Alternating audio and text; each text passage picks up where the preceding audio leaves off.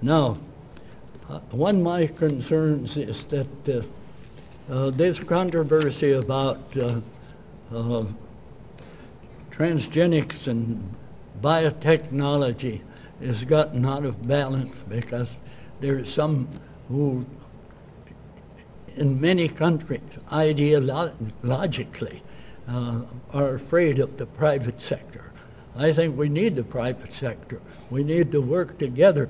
But we also, in the public sector, have to continue to have good research programs using molecular genetics, biotechnology.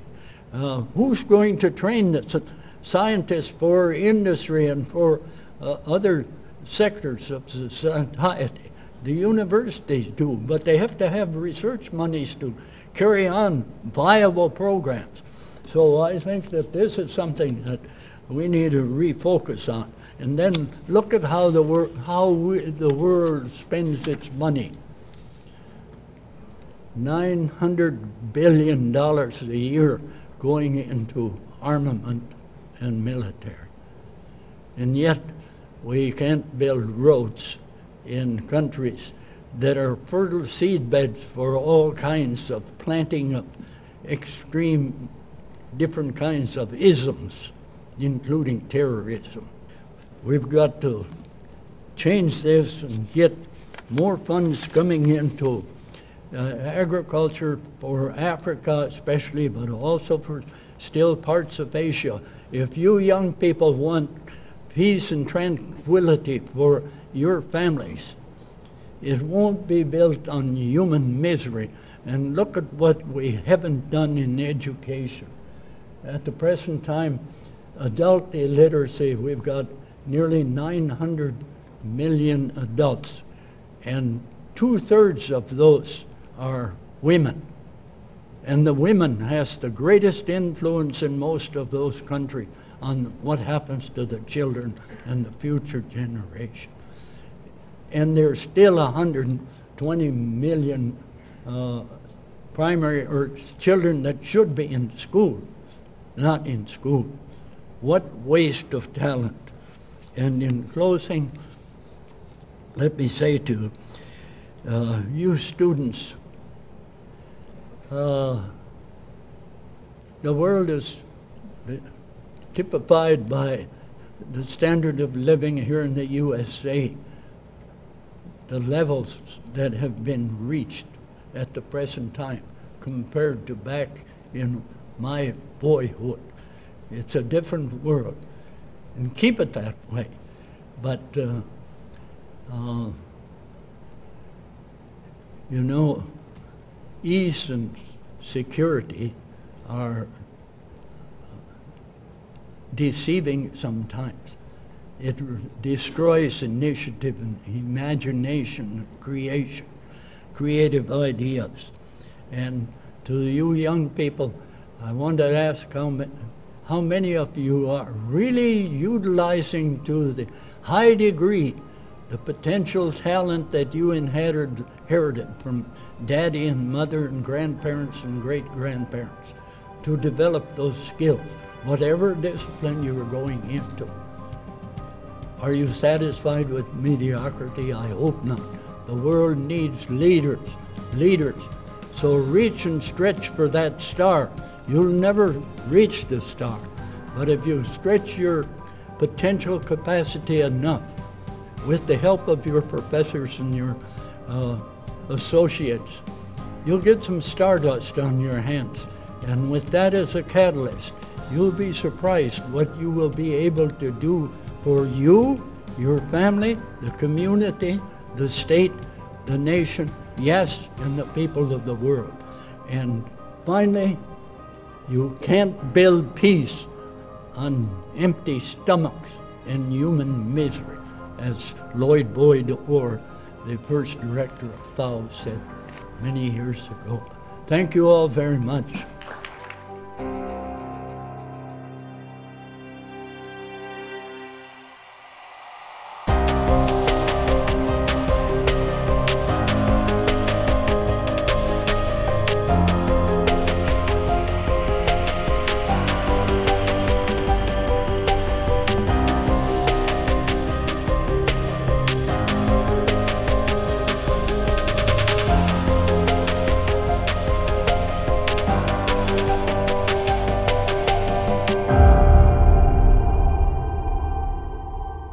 Welcome to Mindwave. This is Jenner.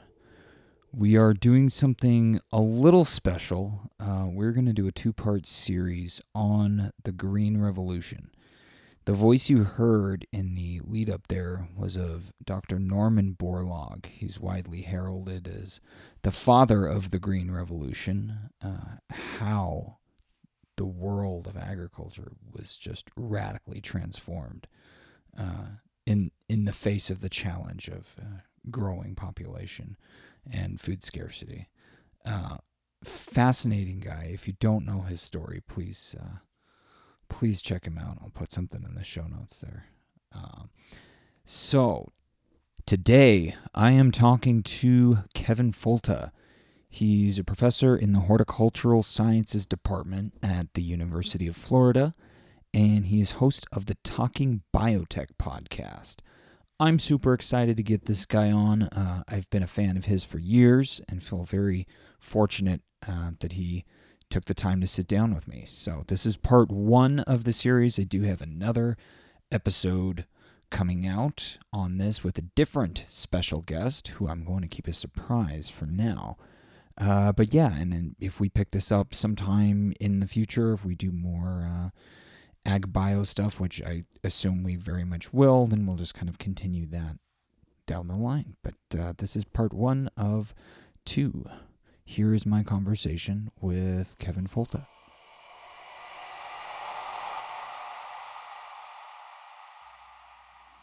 All right, on the line, I have Professor Kevin Folta. Kevin, welcome to the show.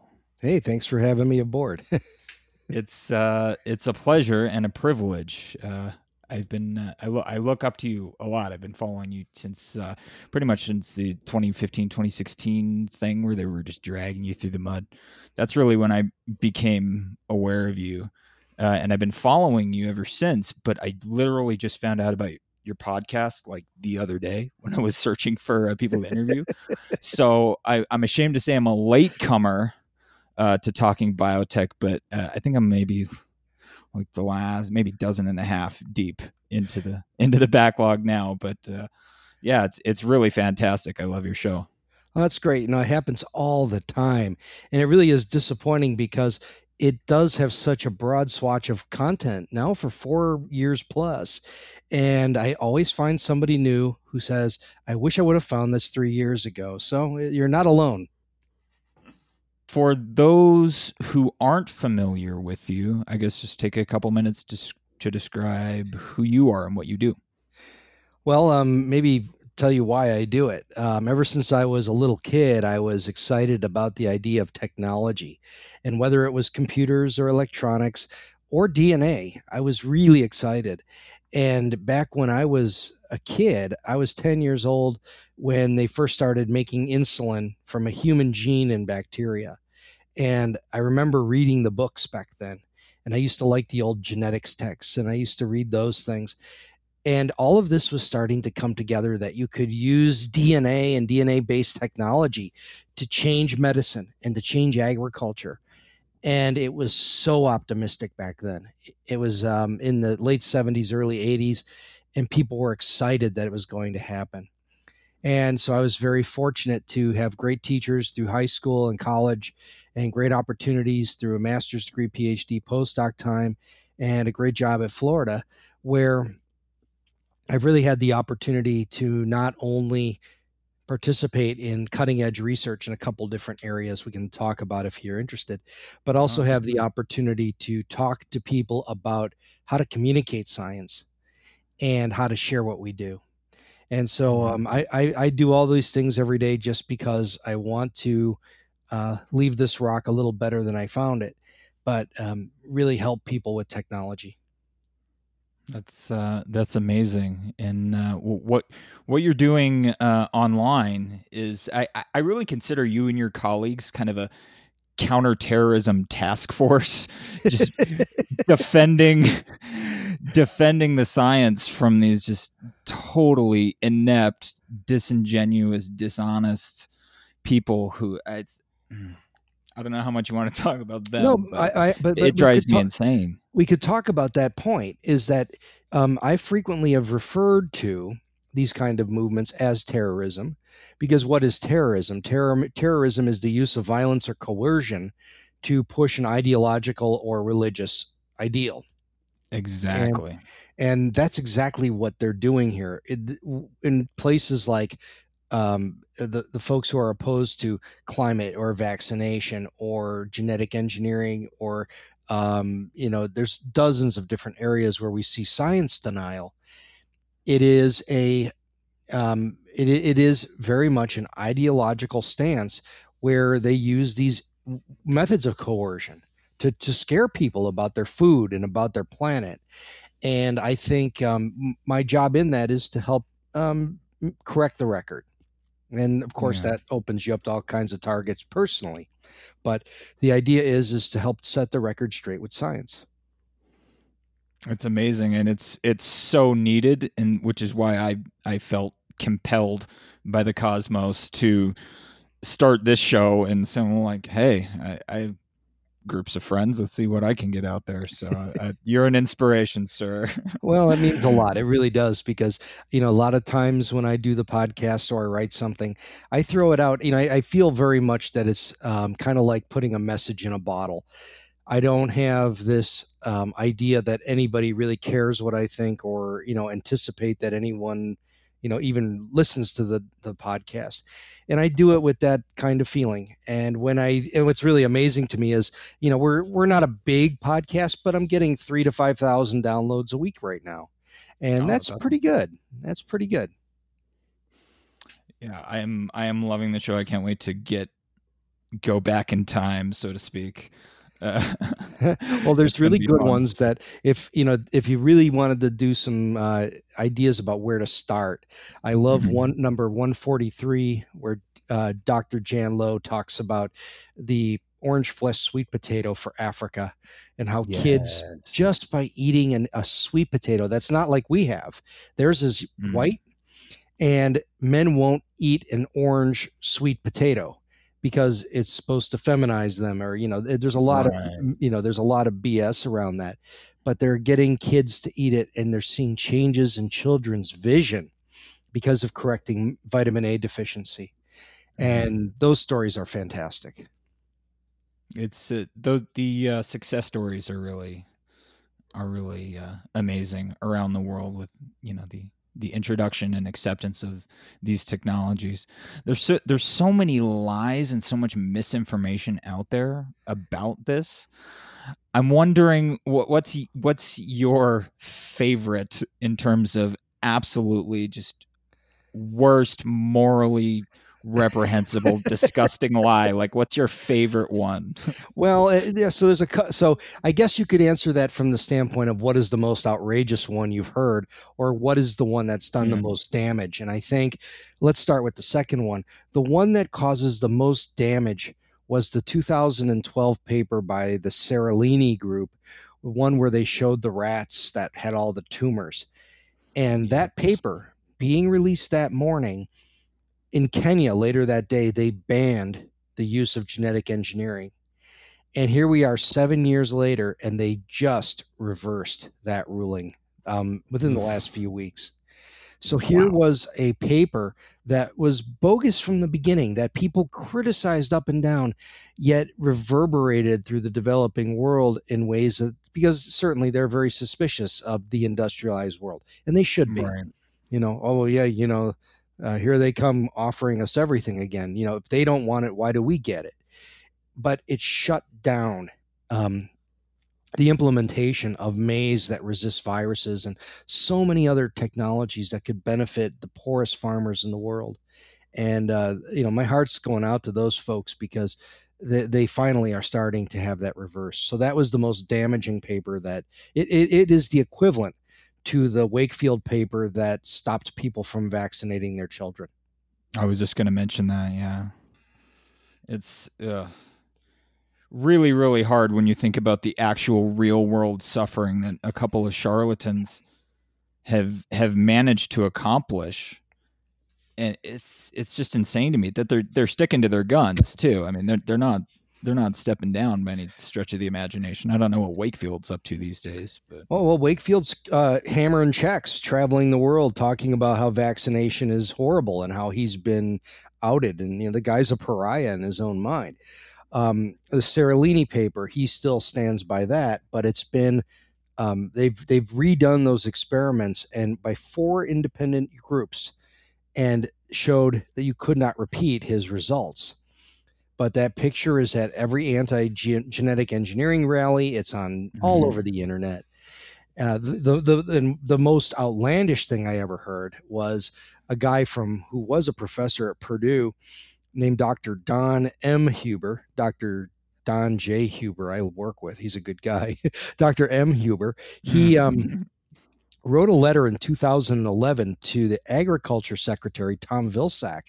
At the United States Department of Agriculture Department, Tom Vilsack, the big cheese, sends him a letter saying that he's identified a secret pathogen and that the pathogen kills people and hurts people, causes all this disease. It kills crops. It causes stillborn calves.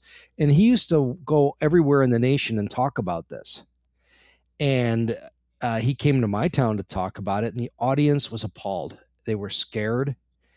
They were blown away by this. And during the question and answer session, I asked him if he would give me a sample and I could sequence the DNA of it and give him all the credit, and it would solve the crisis.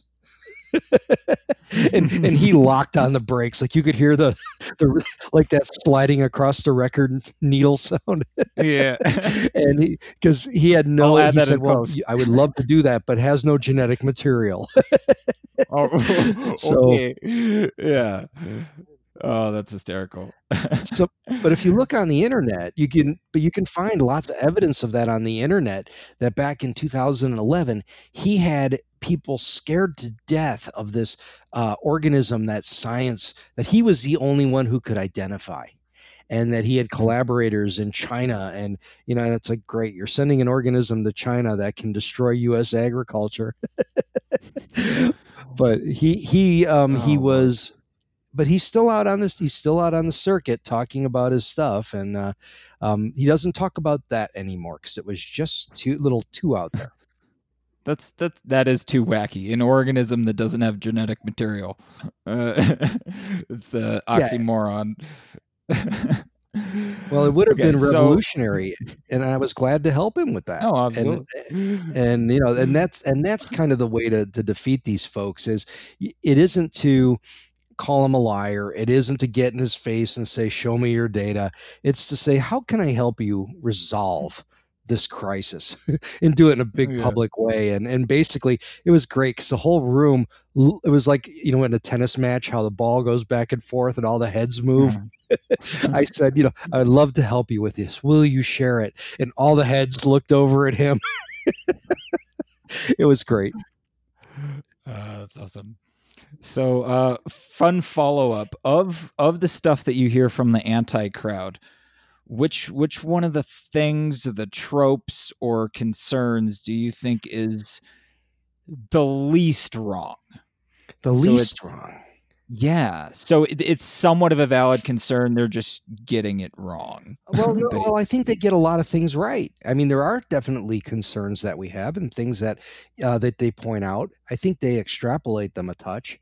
But things like when you use herbicide-tolerant plants, meaning you can plant the seeds for like corn or soy, and let it grow for a few weeks with all the weeds. And then you drive over the top and you spray it with an herbicide that's pretty gentle stuff in general. It kills the weeds, but leaves the crop. And that was such a spectacular technology that was used so intensively on corn, soy, sugar beets, and a few other crops that canola, a big one, that weeds started to evolve around that herbicide.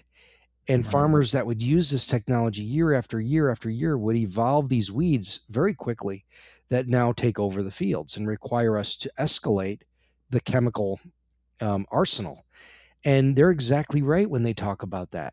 And the same thing happens with the insect protection, that BT, which is a protein that kills larvae of specific insects, very specific, and only kills the ones that feed on the plant. So this is really great stuff. We see pockets of resistance. And the mistake we made was using only one kind of protection for the plant.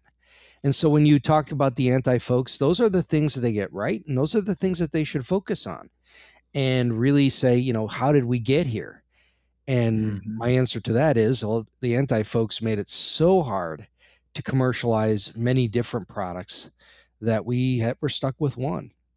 So it's kind of their fault, but they are right when they make those criticisms. Yeah. No, I thought that was important to get in there, as the whole intellectual honesty thing, to give both ends of that particular spectrum. So well let me jump in there, though. It's not both ends of the spectrum. It's really one spectrum. It's a science spectrum, and sometimes they get it wrong and sometimes they get it right. Broken clock is right twice a day. And these folks, this is a very legitimate concern that I share with them. And if they were playing their cards right, they'd come to me and say, "Hey, Folta, what are the things you worry about?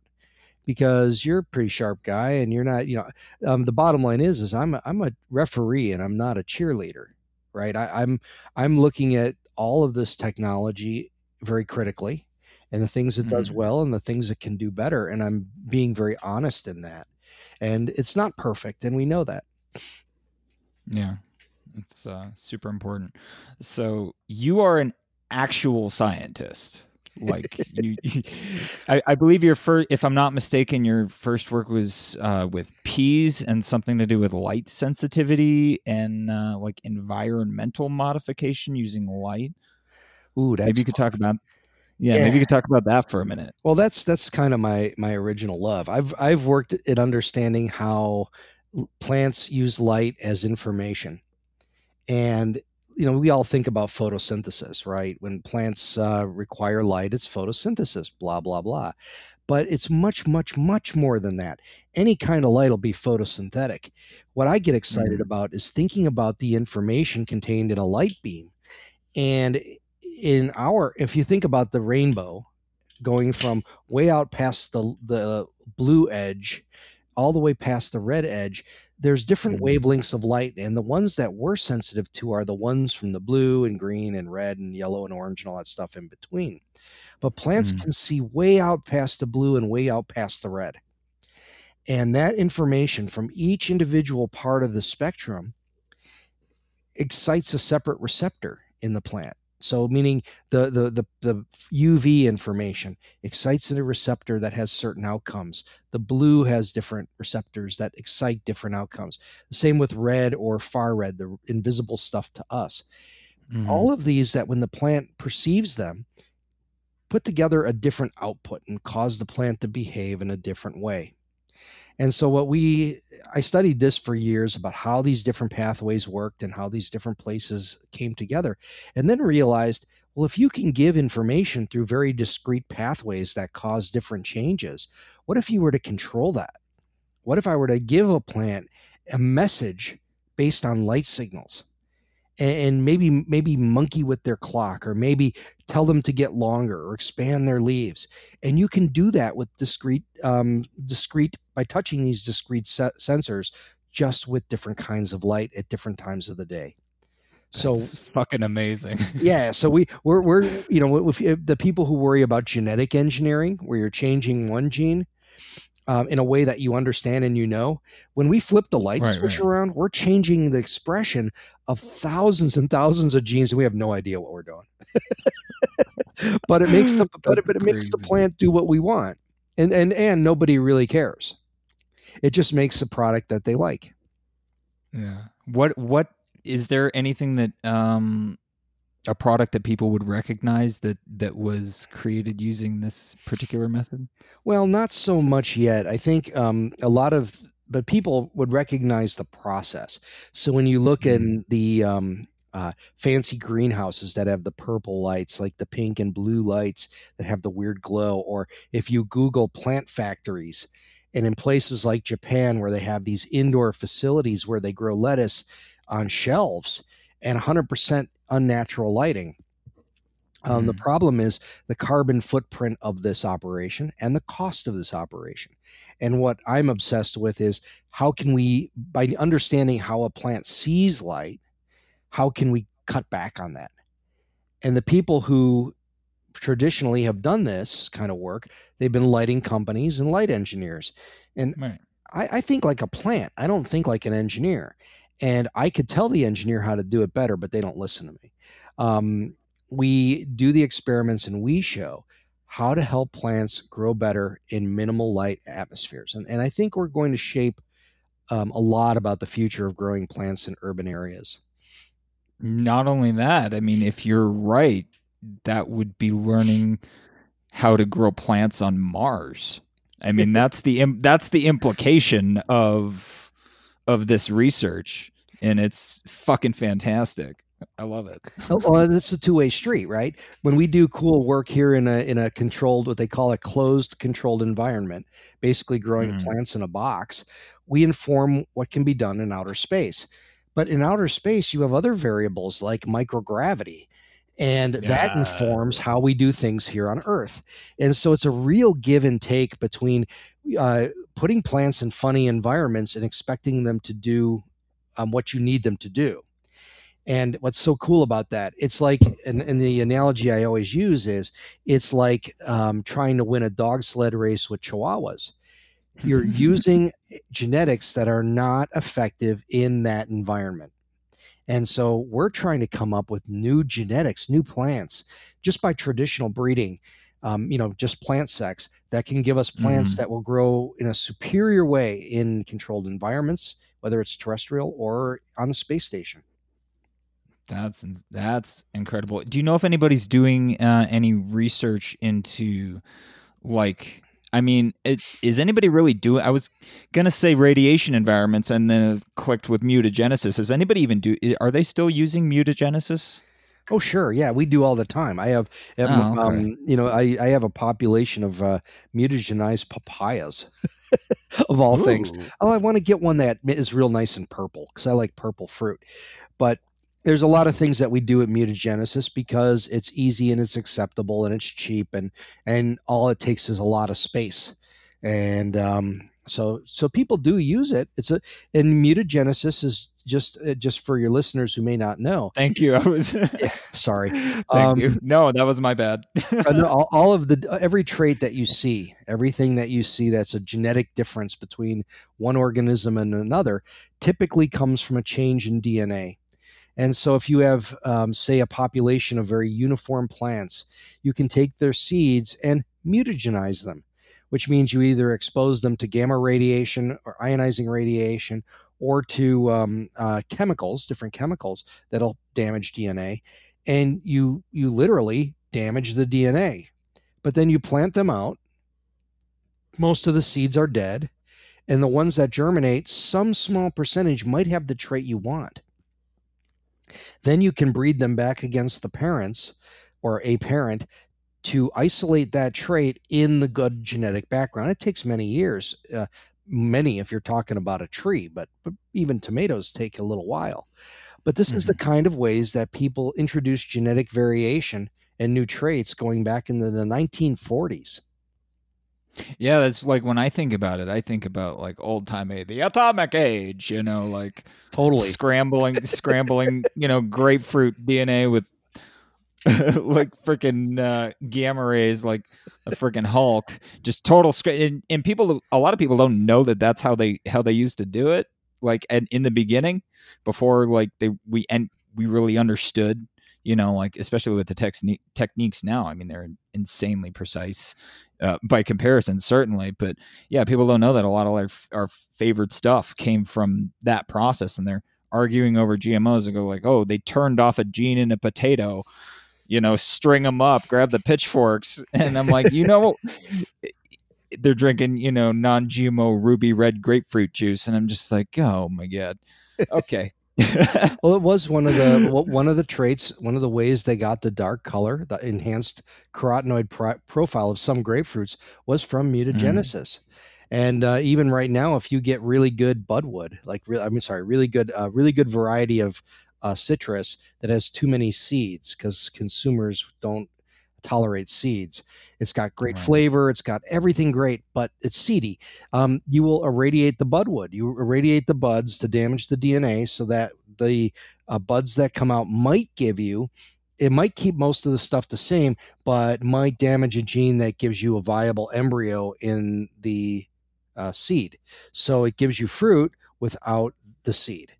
And that's a very important part of citrus production or citrus breeding. Now, is that the typical process for polyploidy manipulations, like seedless watermelon? Is that the same process? No, a little different. So polyploidy is a natural plant phenomenon where plants have too many chromosomes. So as we get one set from mom, one set from dad, plants can sometimes give pollen that may be a pollen grain that has four, or well, too many. All right, I mean, it starts getting confusing when we talk about the numbers. But rather than one from mom, one from dad, maybe you get two from dad and one from mom, and in which case you have three sets of chromosomes, and that weird odd number, the cell doesn't quite know how to deal with that, and so you produce aborted embryos in the offspring of the next generation. And that's why you have seedless bananas, because bananas and plantains naturally have seeds, but this triploid, where it's got two from one parent, one from the other, means that they can't make viable seeds. And that's where we get that. And then seedless watermelons, the same thing. So this wasn't created through, it's not achieved through a process. This is the same like with bananas, that they clone them, basically. That's right. For watermelons. That's right. Well, bananas, every banana you eat is a clone of a single plant that existed at one point in time. And that's what's so amazing and remarkable about bananas. The one we eat most likely in the West is the Cavendish banana, and this thing is under threat. This is the coolest story. The Cavendish banana is being destroyed by a fungus. So the Cavendish banana, the billions of banana trees that are in these gigantic orchards or banana groves throughout Honduras and Ecuador and down into Colombia and South America, the billions of numbers of bananas, they all came from one plant, and they're being threatened by a fungus that all came from one fungal cell. So it's like a clone killing a clone, but billions of clones being killed by billions of clones. It's a really, really neat problem. That's an epic one for sure. Are you talking about the Xanthomonas? Oh, that's bacterial, right? Yeah, Xanthomonas wilt. Yeah, that's an issue in Africa, right? Yeah, this is Fusarium. Tropical Race 4 is taking out the Cavendish banana, and its predecessor, the Gros Michel, was taken out by, I think, Tropical Race 3, and that banana is one that it's the one our grandparents and great grandparents ate. I have one growing in my yard. No, yeah, I got one here. Are those the ones where they got the artificial banana flavoring, where it kind of tastes like Laffy Taffy? Is that where they got the totally? Yeah, from? They taste like, oh my god, they taste like circus peanuts. You know those like really disgusting orange things. They taste like that, or Laffy Taffy. They have tons of these compounds that we call esters, which are what provide their fruitiness. But the ones in Gros Michel are very distinct. And I've never gotten a banana off of this, but I've eaten them from the Congo when I was in Uganda, and it is an amazing flavor. And I hope to be able to produce them here. Oh my gosh, sign me up. That sounds awesome. I am in my homework, I came across strawberries. So there's a cool story there. What did you do with strawberries?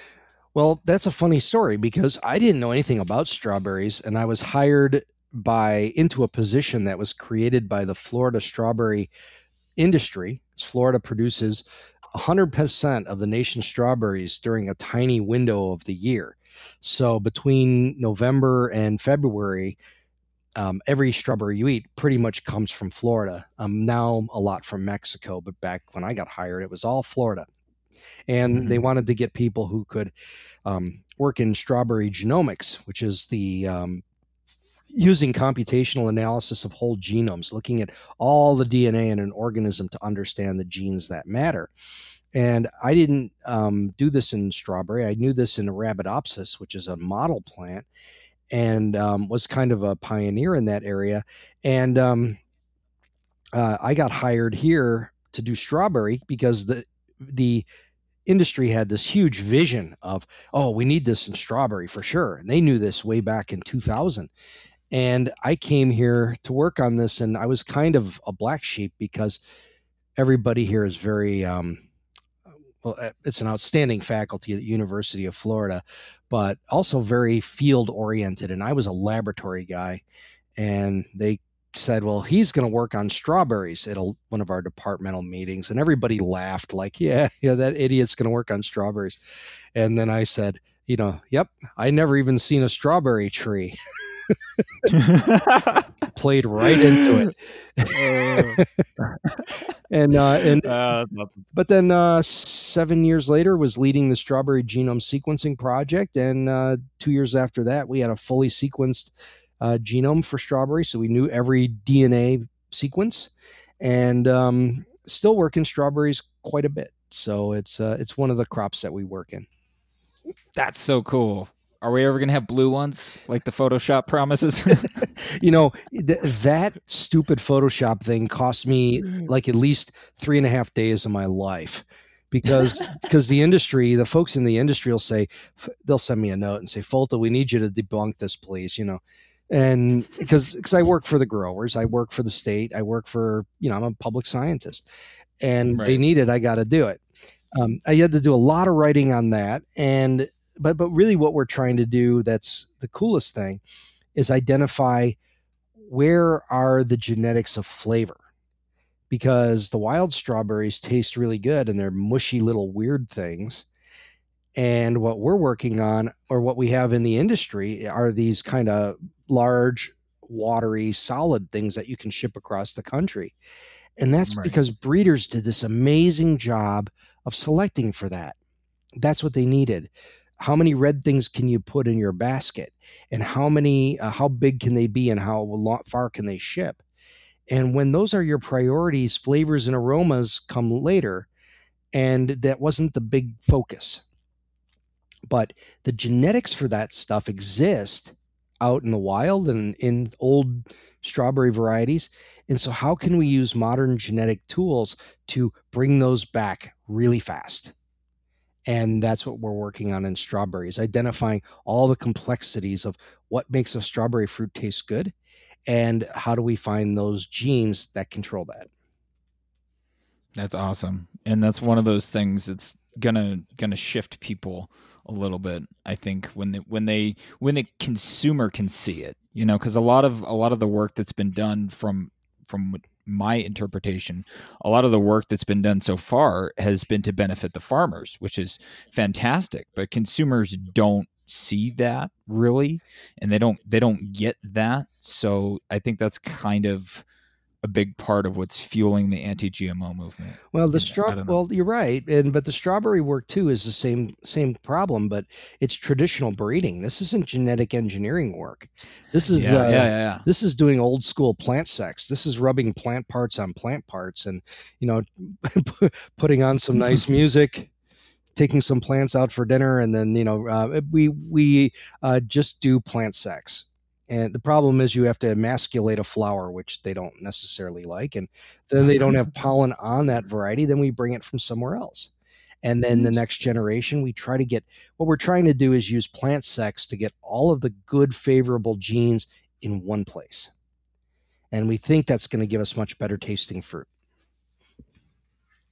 Nice. But in the process, are you identifying from the DNA perspective, are you identifying the specific genes that are controlling these things and kind of that's what my lab does. Mapping that a little bit? Yeah, you got it. That's so the breeding and all of the stuff they do is done by a guy named Dr. Vance Whitaker, who runs the strawberry breeding program.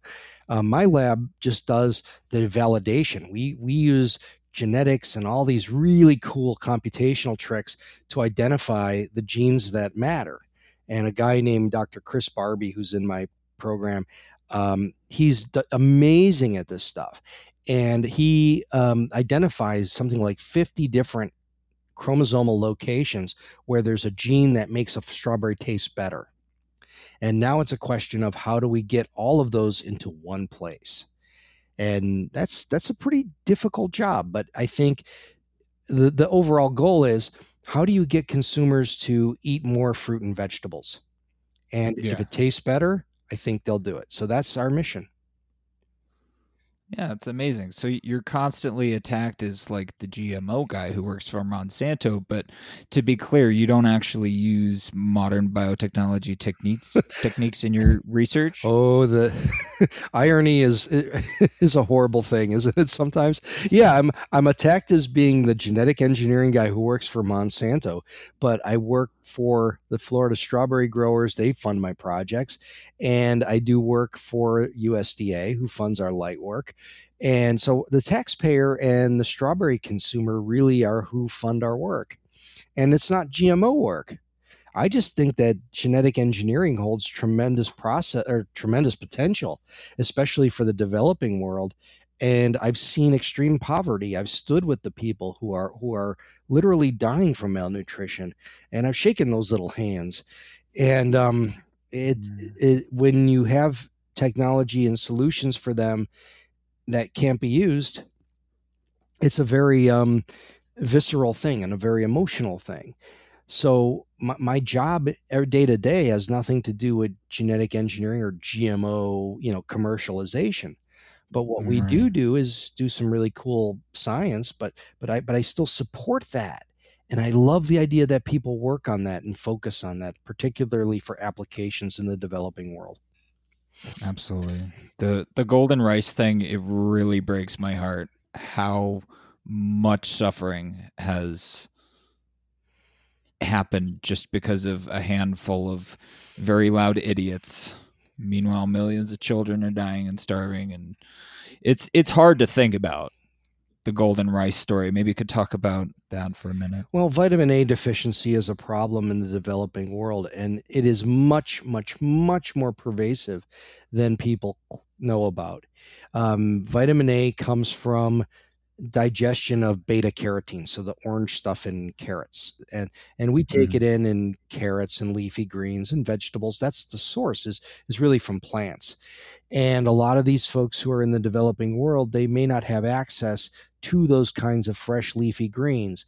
They eat a lot of world food staples like rice or cassava or potato or brinjal or corn, maybe, or that maybe I said that already. But everything that is consumed typically is relatively low in this really critical nutrient.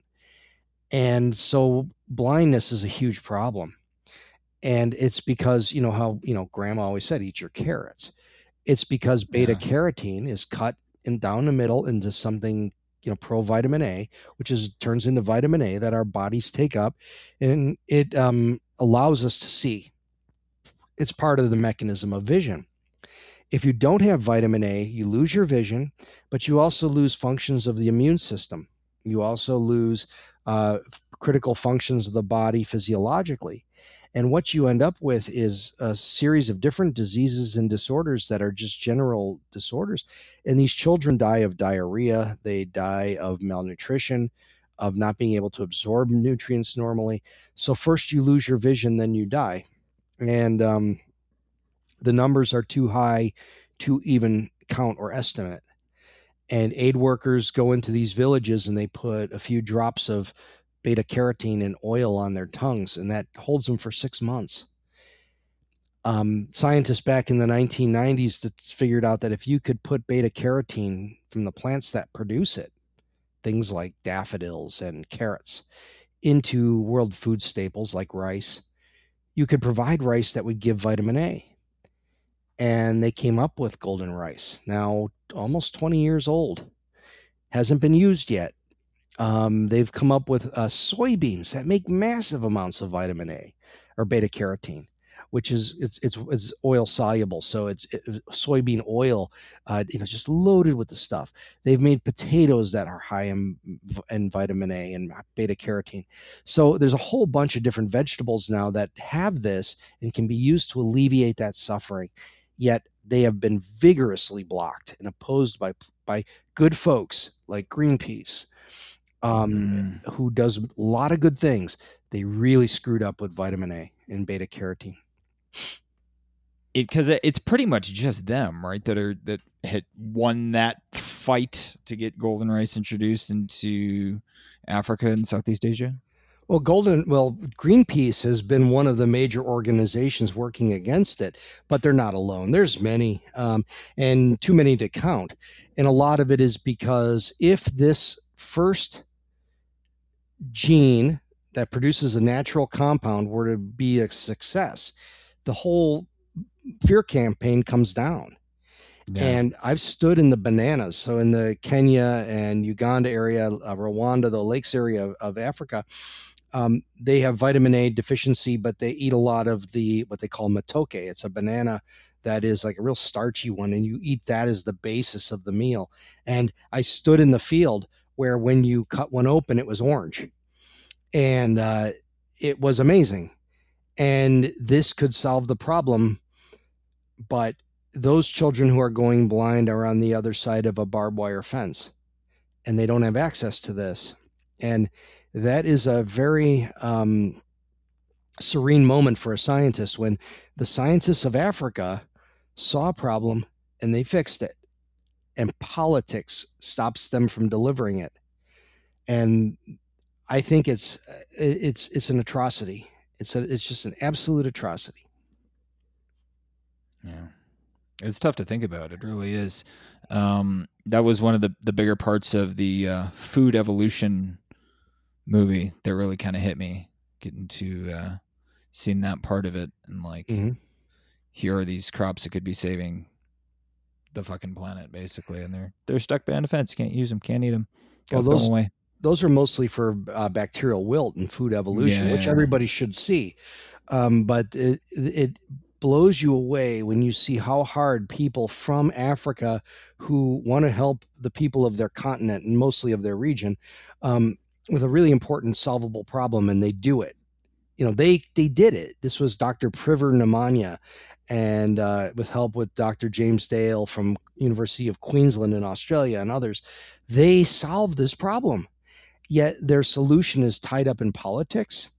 And it's almost like if you were to say, we have a drug that we could deliver to solve this problem, but Merck isn't allowing us to do it, people would be up in arms. They'd be screaming for, release this. Why are you letting people die?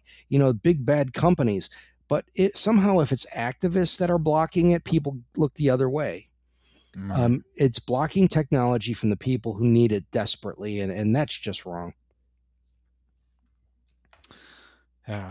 Shifting to a lighter note, let's call it. I'm gonna hit a little close to home. Cool. I wanted to talk to you for a minute about citrus greening. Maybe explain what that is, and then the current state. What in Florida right now? What is the state of that fight against citrus greening? Yeah, well, the current state of this is all the way out to California, unfortunately, using the other state. So citrus greening disease is a disease that's a bacterial disease that's spread by an insect. And the bacterium is, we call it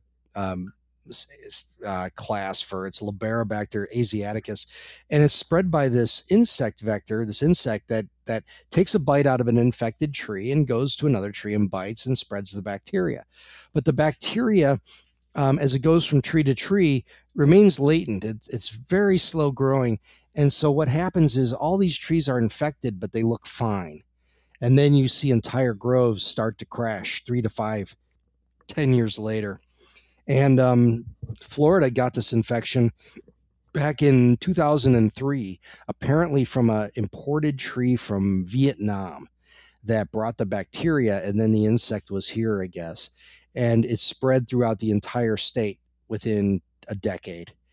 And now It's in 100% of groves in Florida. Probably not mine. I live a little far from other citrus, so mine are asymptomatic still at my place. But if you go out to, it's throughout all of the citrus states, Texas and Arizona, and now it's in California. And so you're seeing fresh citrus as well as juice oranges being devastated by this, and it's completely destroyed the industry here in Florida. It still exists, but it's probably at 50% of what it was 10 years ago. Wow. And I heard that there have been some efforts to fight this. What's the status on those? Well, they're doing everything. They are breeding resistant rootstocks. So citrus is two parts. It's the roots and the thing above the ground, the scion, which come from two different things that are grafted together. And coming up with superior rootstocks and superior scions has been one part of that crusade, but also genetic engineering and using genetic engineering to create resistant material. The other thing has been changing nutrition and using different nutrition regimens to help the trees be productive longer. Using antibiotics in some cases where you could suppress the bacteria and help the tree live. We've been throwing everything except the kitchen. No, we did throw the kitchen sink at it too. We've thrown everything at this. And right now, the current state of the research says the best thing in my mind is what they call citrus tristeza virus. It's a lot like immunotherapy in humans where they're using things like poliovirus and herpes virus to fight cancer. Citrus tristeza virus infects citrus and causes disease, but there's some kinds that we grow now, or most of the ones we grow now are resistant to it. They don't really care. So what if you could get citrus tristeza virus to deliver a payload? You genetically engineer the virus, infect the tree, and then the virus gives the tree the instructions to make proteins that attack the bacterium. And to me, I think this is a tremendously high promise area because you can't make new trees fast enough. And so how do you protect the ones we have in the meantime? And I think that's got a lot of promise. We covered it on the podcast not too long ago with Dr. Steve Savage. But it's something that I think has a really, really great potential. Yeah, that's amazing.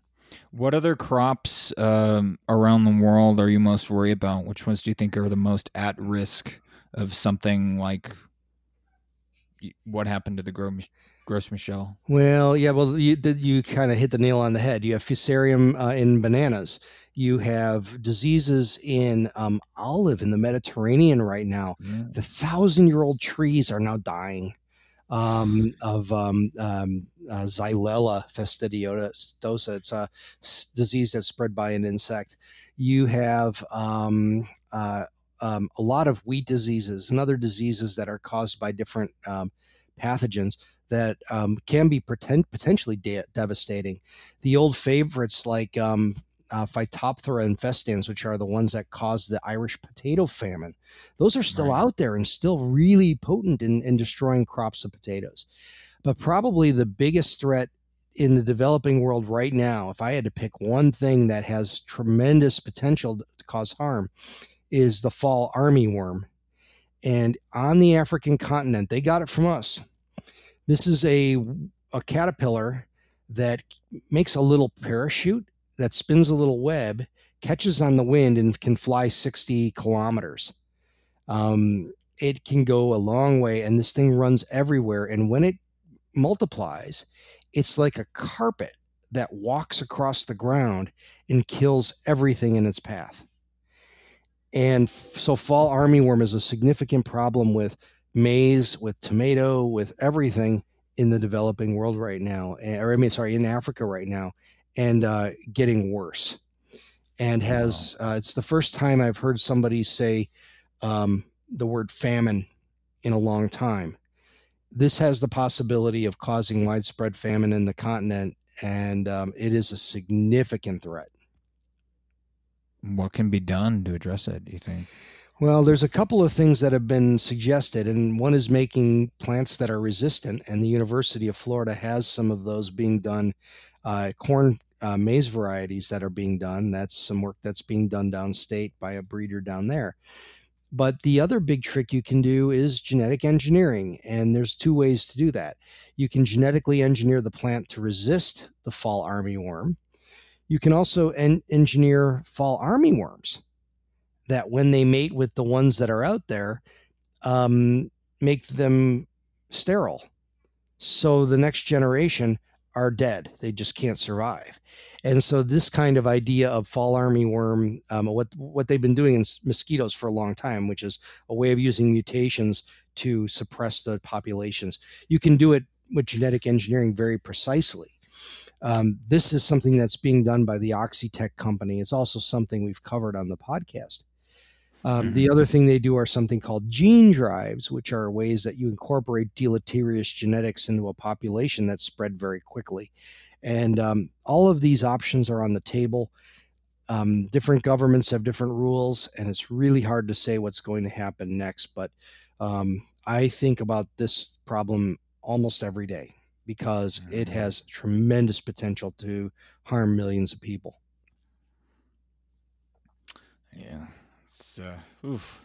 I had no idea about this one, so thanks for putting that in my back of my head there. To one more thing to freak out about. Yeah, well, I got a million of them. But seriously, it is. These are problems that we are very immune to in the industrialized world, and when we sit back and say, "Well, I'm not going to have GMOs in my food or wheat or whatever or gluten or whatever," we got such first world problems. And when I look at what's going on over there, it amazes me that we worry about the things we do, because every day still it's 20 or 30 some thousand people die a day of malnutrition, and that's a problem for me, and especially when we have tools to fix at least part of that.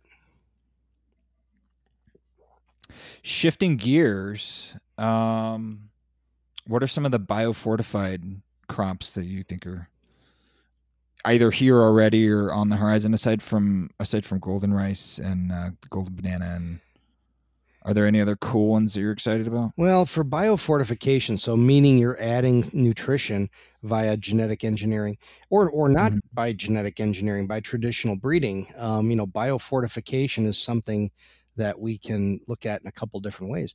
I think the orange flesh sweet potato in Africa is huge. That's not a genetic engineering thing. That's traditionally bred. And whether you are from Tanzania or Mozambique or Western Africa, you have different ideas about what a sweet potato is and what your regionally acceptable one is. Africa is a really complex tapestry, and people's food expectations are very different.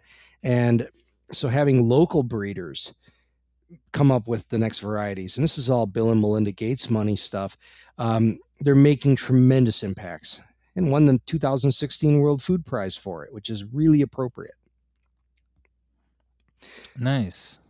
What would you say is your favorite success story? Probably the BT brinjal. And the brinjal is the eggplant in India, because India was looking at genetically engineering a eggplant which would resist this thing called the fruit and shoot borer. And it's a beetle larvae that kills or burrows into the eggplant and leaves poop and destroys the fruit. It makes it not edible or saleable. And these small growers grow tons of this in India, Bangladesh, Pakistan. It's a very important fruit crop. And they use massive amounts of sprays, old school insecticides, organophosphates, carbamates, stuff that we had banned in the States years ago. And these are people who go out with a backpack sprayer and a scarf over their mouth to spray their plants. And they use these old school insecticides, and they do it almost every day because it's your family's crop, and you got to protect it because you're going to sell it for your family's money, and the insect is everywhere. So what they did was they used genetic engineering to install a gene called the BT gene. This makes it that protein that's used in organic agriculture inside the eggplant. And when the insect comes and starts nibbling on it, it dies. It's not toxic to humans. It's a natural protein. It goes away when we eat it, digest it like any other nutrition. But it first went to a handful of farmers, and the next year is 20, and this is in 2014. Now there's 30,000 in Bangladesh. It originally was designed for India, and it got all the way through the approval process until it got to the highest level, and then the activists pressured them into denying it. So it went to Bangladesh. The ag minister, she's probably 4.5 feet tall and very, very powerful woman, says, I want this for my people in my environment. And she's a scientist or an engineer. So she got it and she implemented it. She gave it out to a handful of farmers, and now it's 30,000 plus farmers using this eggplant, cutting their sprays from 100 a season to 2. And it now is being smuggled into India, and Indian farmers are planting it in defiance of the law, risking going to jail because they want the crop that will help them farm more sustainably. That's a great success story. Yeah, that's my favorite one too. I mean, like the rainbow papaya one is really cool. Awesome. But I think the BT brinjal thing has got to be my favorite. Well, when you think of the number of lives it's changed, and the families it's transformed, and the people who it's now, the kids can go to school because they don't have to go pick the bugs off the plants. I mean, that's what it's like there. And if you want to see a really good video on this, look up Well Fed. And it's a documentary by a guy named Hidde Boersma, who's a Dutch filmmaker who was also a PhD in molecular biology. And he goes to Bangladesh and shows the brinjal and how it works. It's a wonderful, wonderful video. I will put a link to that in the show notes so that we can get that out there for people. Yeah, the Cornell Alliance for Science also has a lot of very good links to that, and it's worth looking at. So, and also on my podcast, we have maybe three or four episodes that are dedicated to the BT brinjal, going back to maybe episode 48 and episode 196, I think, or 194. I don't know. They all bleed together. Yeah, you've been going for a while. It's like what, 5-6 years? Well, 4 years, and 4 years of we're in our 5th year. I always like to say, and it's been almost every Saturday. The only time I cut back was in the beginning when I was under just massive attack by activists, and my university and others said, get your head down and just don't produce media for a while, which broke my heart. It was the saddest days of my life. When you tell a scientist you are not allowed to share science, that was tough times. Yeah, for sure.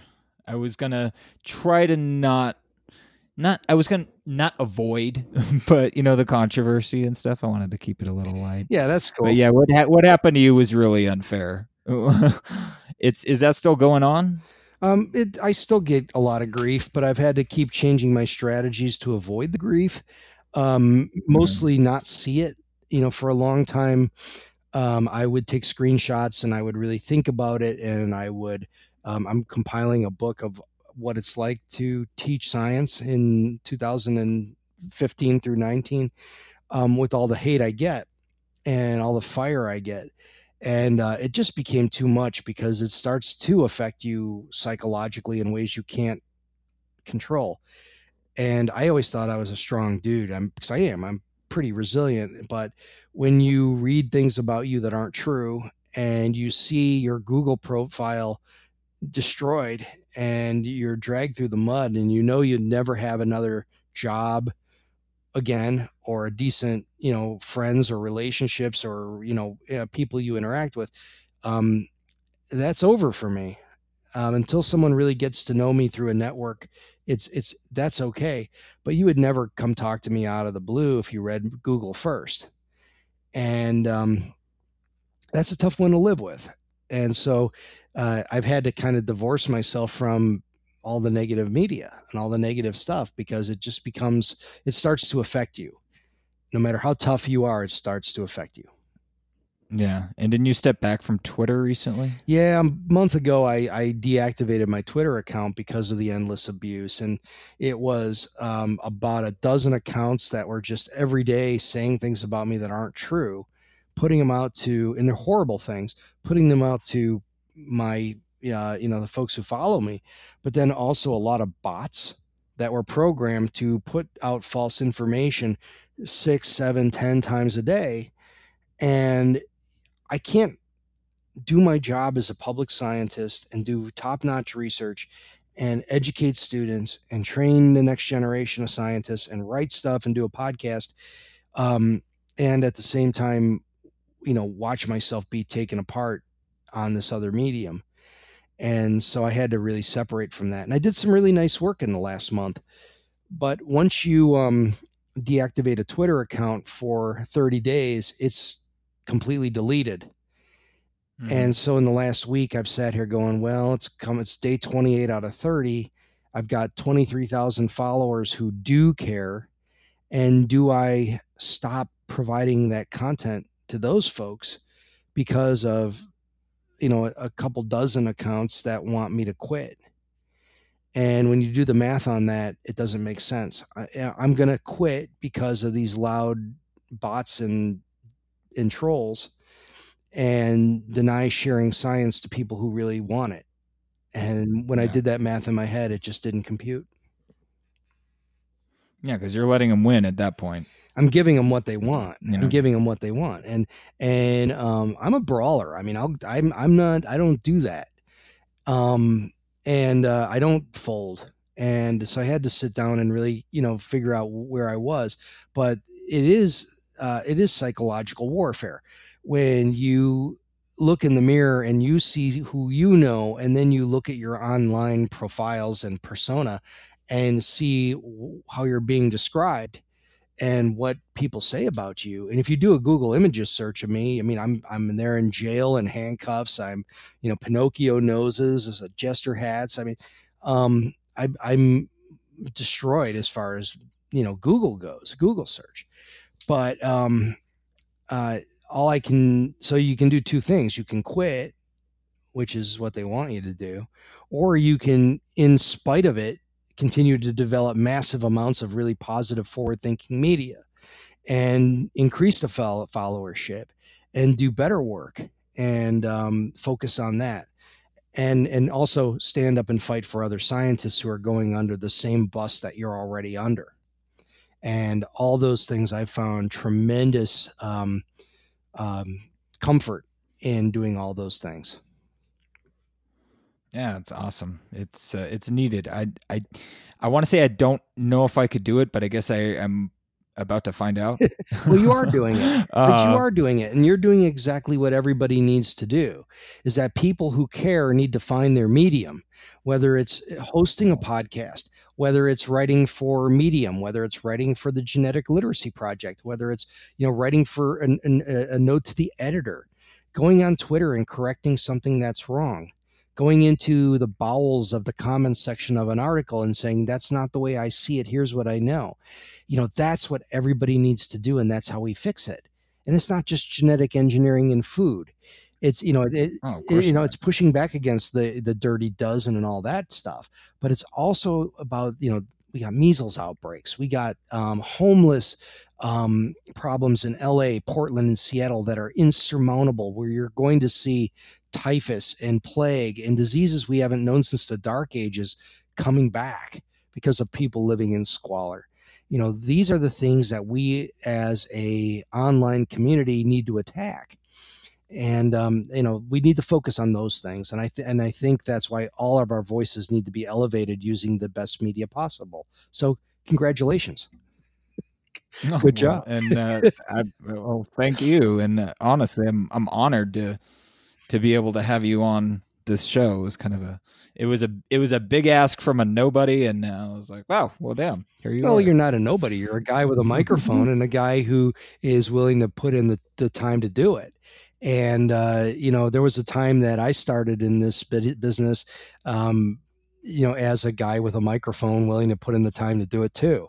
And I don't forget that. And I think it's important that, my goal is, if I can get you to be uber successful and we can get dozens of other people to be uber successful, then I don't have to do it as much. And I can spend time with my dog and my wife and go out and, play with my trees and talk to my chickens. That's what I want to do. And so, this is about empowering more people to carry that mantle. So I encourage anybody who's out there who wants to participate in the conversation to do it, and recruit people like me to help you and develop your networks and give you opportunities. We're glad to do that. That's awesome.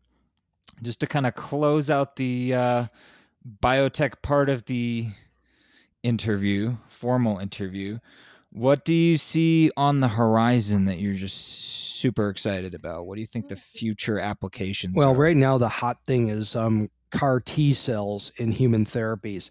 And these are genetically engineered T cells. So the soldiers of our immune system are now given new equipment to surveillance or surveil and identify and destroy cancer cells.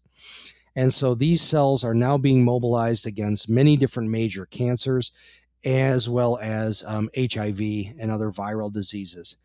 And they have cured mice from HIV using this as part of the therapy. And in humans, it's really hard to eliminate HIV because it goes into your own genes, it becomes part of your DNA. But right. These are cells that are targeted to the tissues where the virus replicates, where it destroys the virus very efficiently. And right now, this new stuff called CAR T, so CAR-T, and this is a hot thing, and I hope everybody looks at it, because it's now being successfully used in clinical trials against prostate cancer, many cases against aggressive brain cancers like glioblastoma. All kinds of cancers are being targeted with these new immunotherapies, and that is just amazing. Yeah, it's phenomenal. It's not just plants.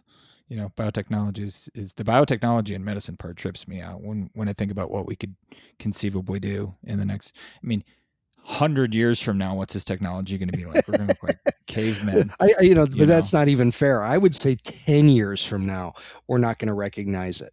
It's going that fast. Yeah. And if you go into Google News and put in gene editing or the words CRISPR, CRISPR, you'll get a dozen news headlines of massive breakthroughs that are happening in mice or monkeys or sometimes even humans, where these newest technologies are solving an important medical problem. And this is real, and it is now. And anybody who's interested in a really fast-paced career, brush up on your science and grab an end of this thing and hold on, because this is the students who are coming up right now are so damn lucky, because they will participate in revolutions in medicine and agriculture that they could have never anticipated.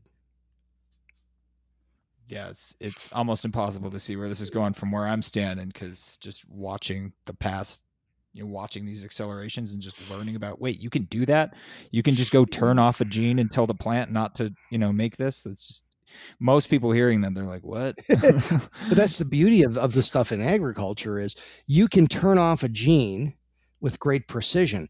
And as I always say, it's, in the old days, genetic engineering was going into the library and leaving a new book on the shelf.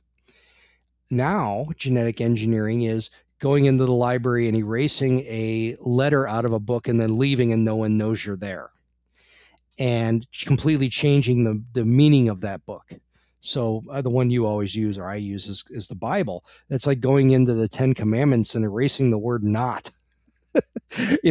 Everything is radically different from now on, right? Because you completely flip the information of that particular text to a completely different meaning. And that's what gene editing allows you to do. Take a gene that makes a plant susceptible to make it resistant, to make a compound that is present to make it absent, to take something that's being turned off that now you can turn it on. You can make chickens with teeth and arms. Yeah. Where was it listed? Was it I'm like thinking, was that your show that you had the guy? Oh yeah, yeah. I had Jack Horner on, who was the dinosaur. yeah. But well, chickens, he contends, are modern dinosaurs, and I That's agree. great. Damn things look like modern dinosaurs.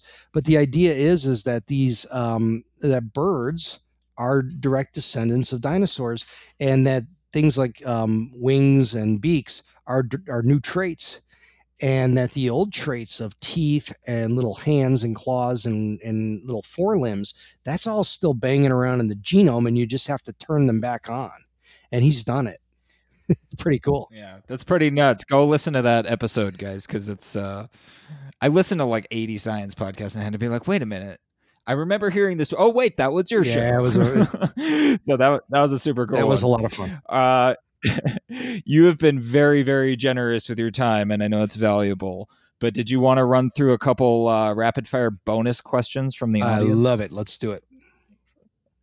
All right. So I reached out to a small circle of people that I know that are kind of tangentially related. So this is from Jeff Mowry. He wants to know what your thoughts are on the impact of a glyphosate ban, if there are alternatives, and what you see for the future of glyphosate. Well, a glyphosate ban would be devastating, and it would be particularly devastating to the American or North American farmer who uses this in order to produce crops more sustainably. And you would have to go back to older technologies like atrazine, which have tremendously more environmental impact to do the same work. And you would only ban glyphosate in places like the US and Canada. Austria, other places have already done it. But you're not going to ban it from China. You're not going to ban it in Argentina or Brazil. And those countries will then fill the gap that our farmers leave behind. And I think it would be a tremendous strike for the American farmer. It would hurt us tremendously. So I think we may lose it. It's hard to say what's going to happen at this point.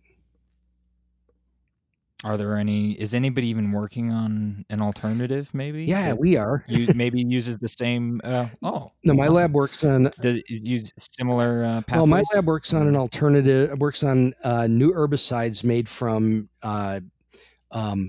random genetic information.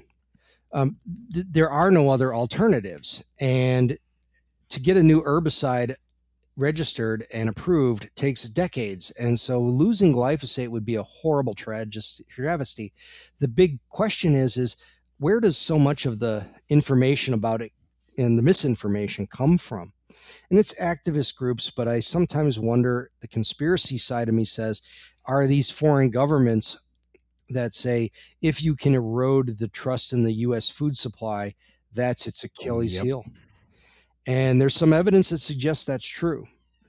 And so the Russia stuff. Yeah, the Russia stuff. I'm going to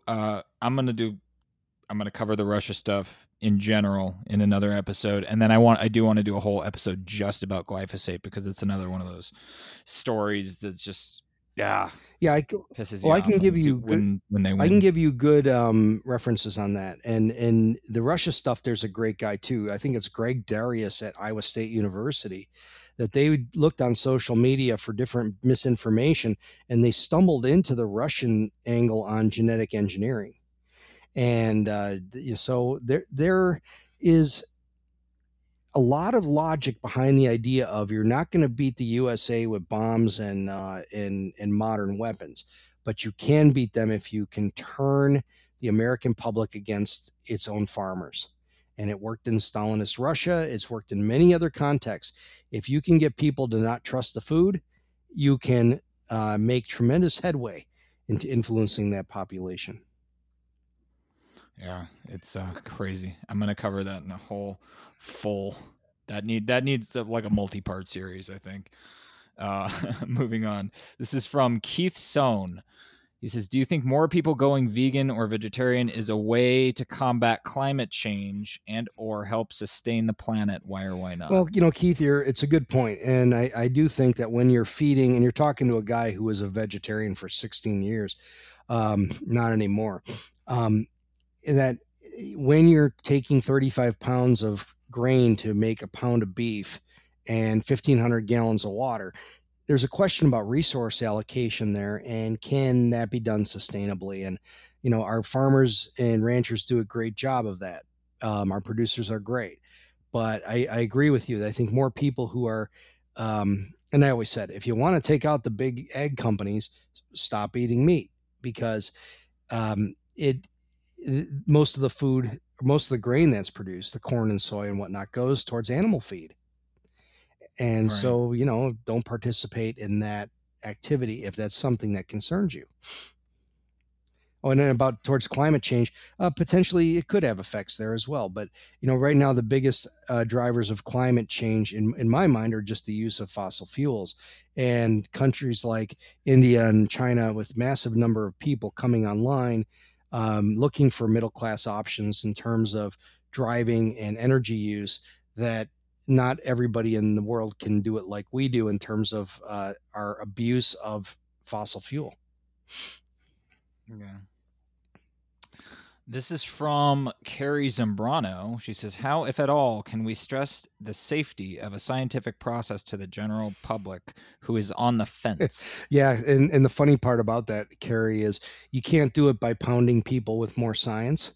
And I did it for years and it failed. And what you have to remind people is why you do what you do.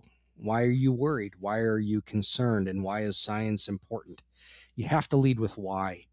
Simon Sinek has great videos on YouTube about this. You lead with why it's important. And for me, I always say it's about farmers, the consumer, the environment, and the food insecure. And those are the things that I worry about. And then I use technology to make it better. And I think that's the way scientists have to communicate that. Yeah, that's awesome. Nicholas Jankowski asks, it's a long one. What non-pesticide related GMO killer app is the next that could actually be marketed to the poisoned well public to make people want bioengineered food? Arctic apples are in this weird limbo that people think they should hate even though they have no good reason. I thought pink pineapple might do it. It's just stupid enough. People would say, if it's pink, I want it. So he wants to know what the magic GMO that we can make to get people on board and stop giving a shit. I got my answer, but I'm curious about yours. I love that idea. It would be, I wanted to do something called GM Orange, and I wanted to make a purple orange juice that was also gave the tree the anti-greening trait. And I thought if you did this all together, and came right out and said, this is the orange that saved the industry, and it's purple, full of healthy compounds, that'd be great. But I think the thing that's going to flip it for me is the success of the BT brinjal in Bangladesh as it moves into the Philippines, as golden rice comes online and actually success stories start coming out of it. I think for the most part, there's not as many people on the fence as there used to be. I also think gene editing, this idea of being able to adjust one single letter in a DNA code, as that becomes to make more medical breakthroughs successful, that people will go, hey, I'm kind of comfortable with this. So I think it'll be a combination of all those things. Yeah. My answer that I had down, because I love this question, I have a non-browning avocado. Oh, yes. Because if there's one way to get crunchy yoga moms and millennial hipsters to stop giving a fuck about GMOs, make them a non-browning avocado. Oh, no kidding. Because that's the problem with guacamole. You got to eat it all right now. Exactly. Yeah. It's a blessing and a curse. Because I guess the kids are eating it on toast now. I don't know. Well, if I get avocados on sale and I go, okay, I'm going to make some guacamole, and you make it, and now you make a gallon of it, and now you can't not eat it all, or if you make it for a party, right, you got to take a remainder home, and then it's like all night eating guacamole and guacamole mojitos and everything else. But but I love that idea. Totally doable. Using is anybody working on that using RNAi? I am absolutely sure, and I'm sure they're using gene editing. So they're using the CRISPR-Cas9 or the TALEN system. One of the ways to use gene editing to eliminate the gene polyphenol oxidase, the thing that catalyzes the reaction with oxygen to create the brown color. That's going to be knocked out of avocados and bananas and other fruits that turn brown. And we already got those in a few different potatoes and apples. That's right. In potato and apple. It's been done. And so, why you wouldn't do avocados first is beyond me. I know, right? The other one that's actually, I know this one's in the pipeline, and that's a gluten-free wheat. I think that would be another one that'll go a long way. Yeah, that's with these, because people are going to get cognitive dissonance, like the going down, because there's so much overlap between like the health fads, the non-GMO, gluten-free, even though that's legitimate with like 1% of the people who buy gluten-free stuff. But anyway, that's one of the head exploders, because you would be able to. It has been done. People have removed gluten from wheat. Well, some of the gluten proteins, which are gliadin and this thing. The other one, I forgot, can't remember what it is. Glutenin. There's two proteins, gliadin and glutenin, right. And they've mutagenized the part which causes the allergy, and so you still make good bread. Still has some reasonable structure, and it just doesn't have the allergenic proteins. The one that is, it came and went in my brain really quick. But though I know what it was, is years ago we talked about making Frankenpot, because we figured this would really throw a stick in the spokes of the people who hate the technology, because a lot of them were aficionados of hemp and associated cannabis products. And we thought that would have been a good answer. Yeah, I used to own frankenpot.com, and then we were going to put a website up talking about the beauty of GMO and how it could be used to make the products they cared about the most better. And we figured that would be a cognitive dissonance tester. That's amazing.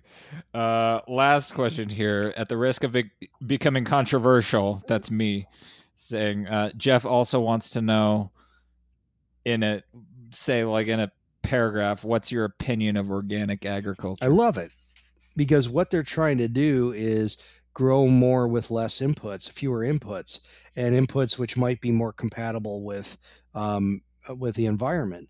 And I'm all for that, and I support that. And as a department chair, when I was doing that job, supported lots of students and research in that area.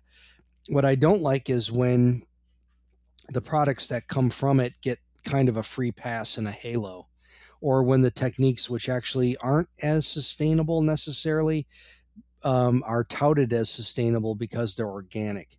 It takes a lot more labor, takes a lot more fuel in a lot of cases. But, I'm all for the research, and I love the idea that people think about it. And when we look at agriculture 50 years from now, you're going to see the best of the organic techniques coupled to the best of the stuff from the laboratory, and lots of things we never could even anticipate yet. All tools on the table on the way to sustainable agriculture. What an awesome answer.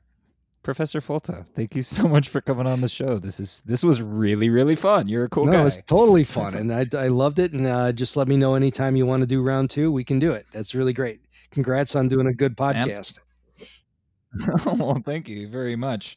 Kevin Folta, host of the Talking Biotech podcast. I believe that's just talkingbiotechpodcast.com, correct? That's right.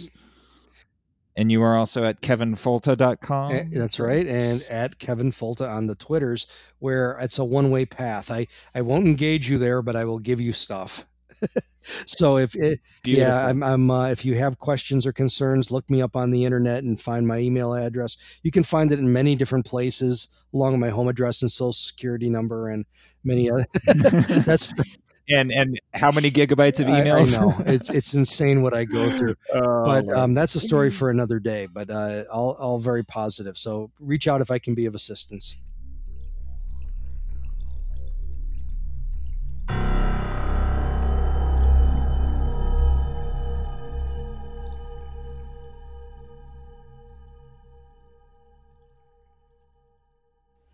Thanks again to Professor Folta for coming on the show. Make sure to check out the show notes for some great resources if you want to learn more. Also, stay tuned for part 2 of this series. We have another great guest coming up. Our website is mindwave.media. You can follow us on Twitter at Mindwave Podcast. And if you like the show and want to help us out, please share this episode with a friend. And if you have a minute, rate and review us on Apple Podcasts or wherever you listen. It really helps get the show out there so more people can find it. Special thanks to our patron, Travis Meyer. If you want to be cool like Travis and help support the show, head over to patreon.com/mindwave and send us a couple bucks a month. It goes a long way in helping making this show possible. Thanks for listening, and we'll talk to you next time.